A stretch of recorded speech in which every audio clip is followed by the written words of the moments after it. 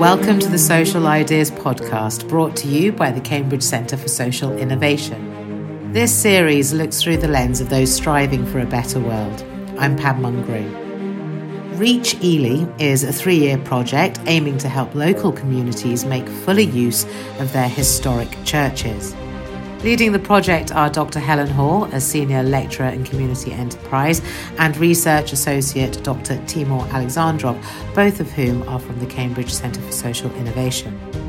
Also part of the team is Geoffrey Hunter, and he's the head of the Church Buildings and Pastoral Department for the Diocese of Ely. I met with the team to find out more about their work, and I started the conversation by asking Geoffrey what challenges churches in smaller communities are facing. One of the biggest challenges the smaller communities face actually is in recognising the opportunity they have. We've certainly, looking at some of the case studies that have already been published, if you look at Bartlow and Carlton, I think they're two villages of just about 100 or 150 population. They're both being very entrepreneurial in the way that they engage with their community and use their building.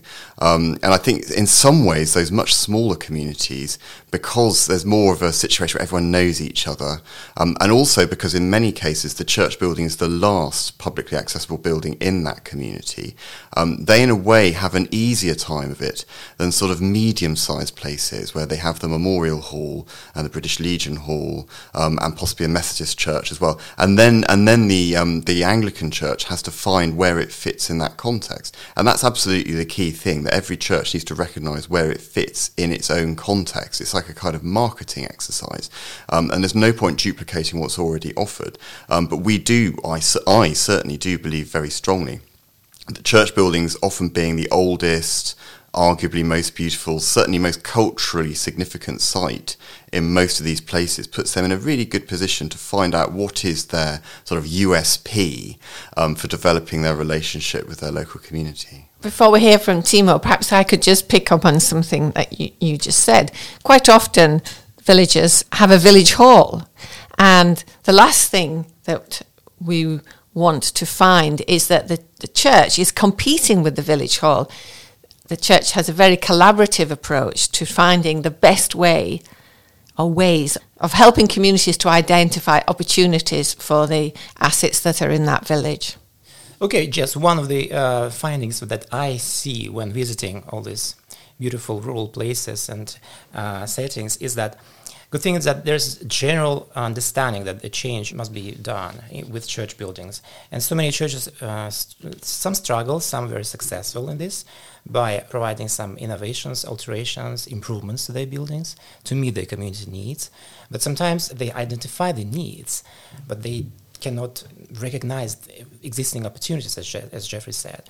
But also one of the positive aspects of this, when I was conducting a literature review for this project, we see that existing reports and even academic papers, they point that there's a general understanding that churches are very important. For example, National Churches Trust Survey in 2015 pointed that about 83% of the British people, they identified chapels, meeting houses, and especially church buildings as very important for their national heritage and British identity.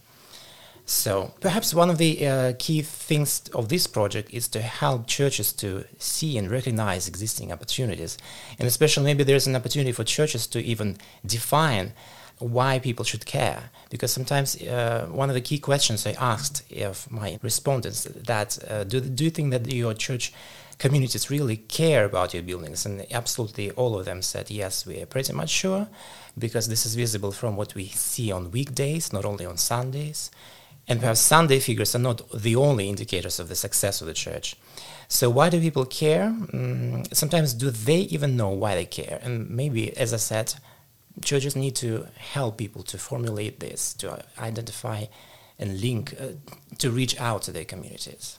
And picking up on your point there, Timo, there have been frequent surveys of churches and how they look after their buildings and use, but those prior research has tended to focus on asking those people who attend church. And what we're trying to do with Reach Ely is to go beyond those people that go to church and engage with the broader community. Just as Timo was saying, about people have an attachment to churches even if they don't go to church, and the church is important to them. And what we're trying to find out is how we can create mechanisms for the broader community to be involved in making decisions about entrepreneurial uses, opportunities for how church buildings can be used. Yes, just to add to what Helen was saying there about the people we're trying to reach here, we've called them the 97%, because that is approximately roughly the number of people in the Diocese of Ely who are not in those Sunday attendance figures. And it is worth noting that a number of big projects over the past sort of 10 or 20 years have explicitly tried to reach beyond the existing church constituency, including some quite well-resourced projects, and they have all failed to do that. I think mainly because if you have someone from on high, be it nationally or regionally, who drops a leaflet through your door or sends you an email asking you how you feel about church buildings as a generic thing, it's not something many people feel they can respond to. Whereas if you're asked locally about what you think of the big stony thing in the middle of your village, that leaps over into a much more sort of personal understanding. And that's why we are looking at churches who have already done that successfully to find out how they've done it. And one of the key things we would really like to achieve in this project is to enable all of the churches in the diocese to undertake that exercise. So it's getting in touch with the 97% at a local level. There've been a few investigations into churches in recent years, but the most recent was the Taylor Review, published by DCMS at the end of 2017. And that was a review of the sustainability of English parish churches. And I think because we're so familiar with them, they just exist, and it's a little bit of the familiarity breeds contempt thing. We don't realise that in East Anglia we have one of the highest concentrations of medieval buildings in Europe, full stop.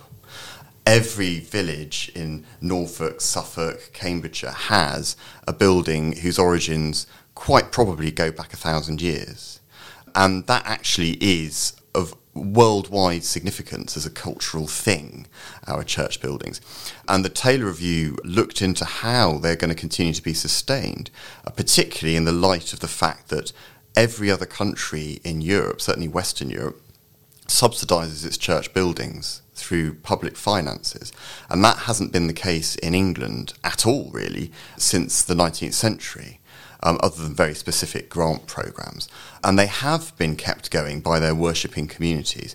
But there's this recognition that actually, if you've got 10 people in church on Sunday who are giving money for what they see as missional aims, they want to be sending their money to help build schools in Africa and give clean water in Bangladesh and things like that. They don't really want every bit of their money to be going into repairing what they really see as a public asset. And so one of the outcomes of the Taylor Review was to decide that, okay, we're never going to have a publicly funded Church of England like you have in Germany, or indeed France, that very secular society. Nonetheless, all of their church buildings are publicly supported. But what we are going to be able to do is leverage that community interest, that strong cultural association with church buildings that exists in all of these places. And that's really what we're trying to do. Timo, how are you conducting this research? Well, we started by looking at the existing literature, secondary literature, what's going on in England, in the UK, and nationally, and also internationally, to see a variety of examples of church use, alternative church building use. And of course, we can talk endlessly about the meaning of the church, but what this project is looking at especially is bringing back the original meaning of the church. It's not only linked with the building as a physical object, but as a community, first of all. And in a way, it's, if you like, it's like kind of a revival of that church space, when the nave of the church building used to be a gathering space for people, for villagers, for residents, to socialize and bring back lively church. So, and the second stage was to collect as much data as possible, to interview our informants and visit villages. It's very pleasing to see the enthusiasm I've witnessed in this project from our participating churches, selected churches for the study. They're very happy and engaging and really supporting. very interested in our project. So I visited about 41 villages, and we are halfway through in producing case studies, which all of them will be available on our website. And the next stage we are now fully engaged in is to design the toolkit.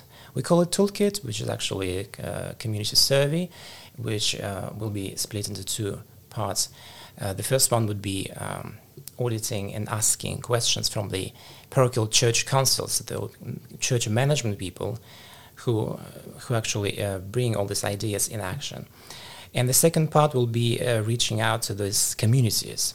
So we're actually helping deaneries and parishes to identify existing opportunities. That's the main that's the main goal of this second exercise of this auditing and producing a toolkit. We want to, through the research, gather information that will be useful for the Diocese of Ely. So, for example, we want to find out if is there any relationship between the size of the community, the number of worshippers, and the number of different uses for which the church building is used.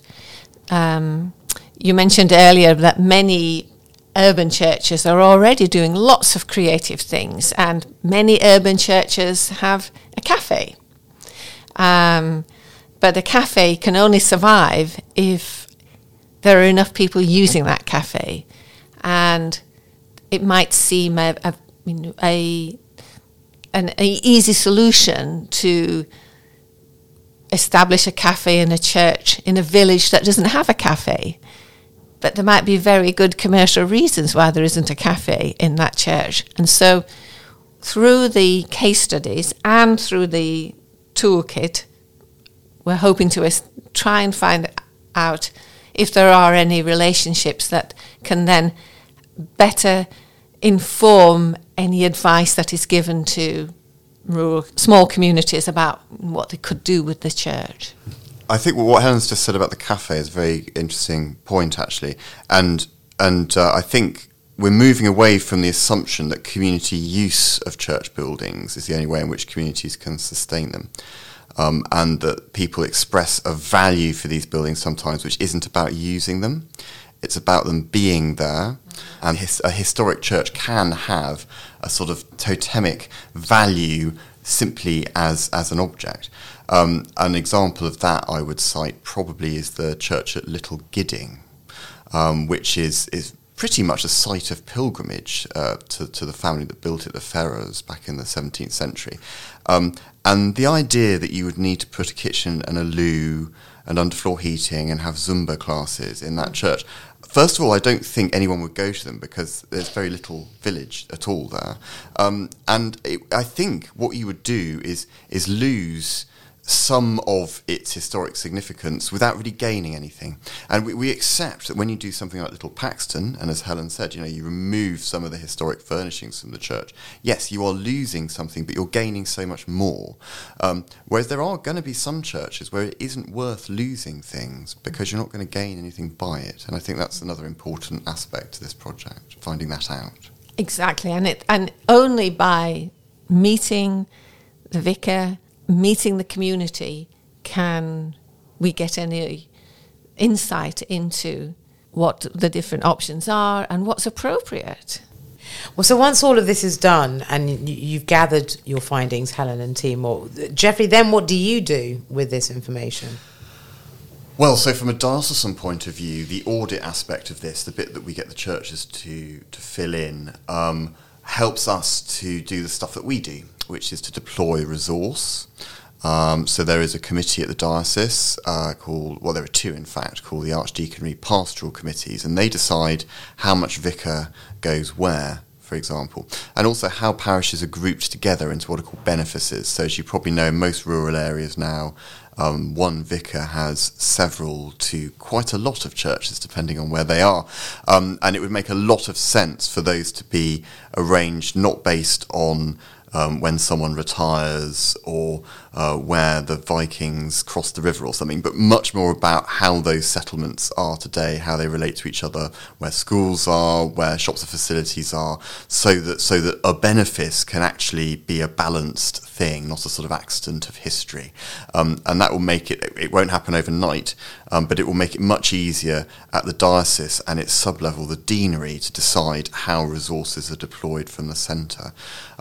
At the local level, the reaching out to the 97%, that is what I still describe it prosaically as a marketing exercise.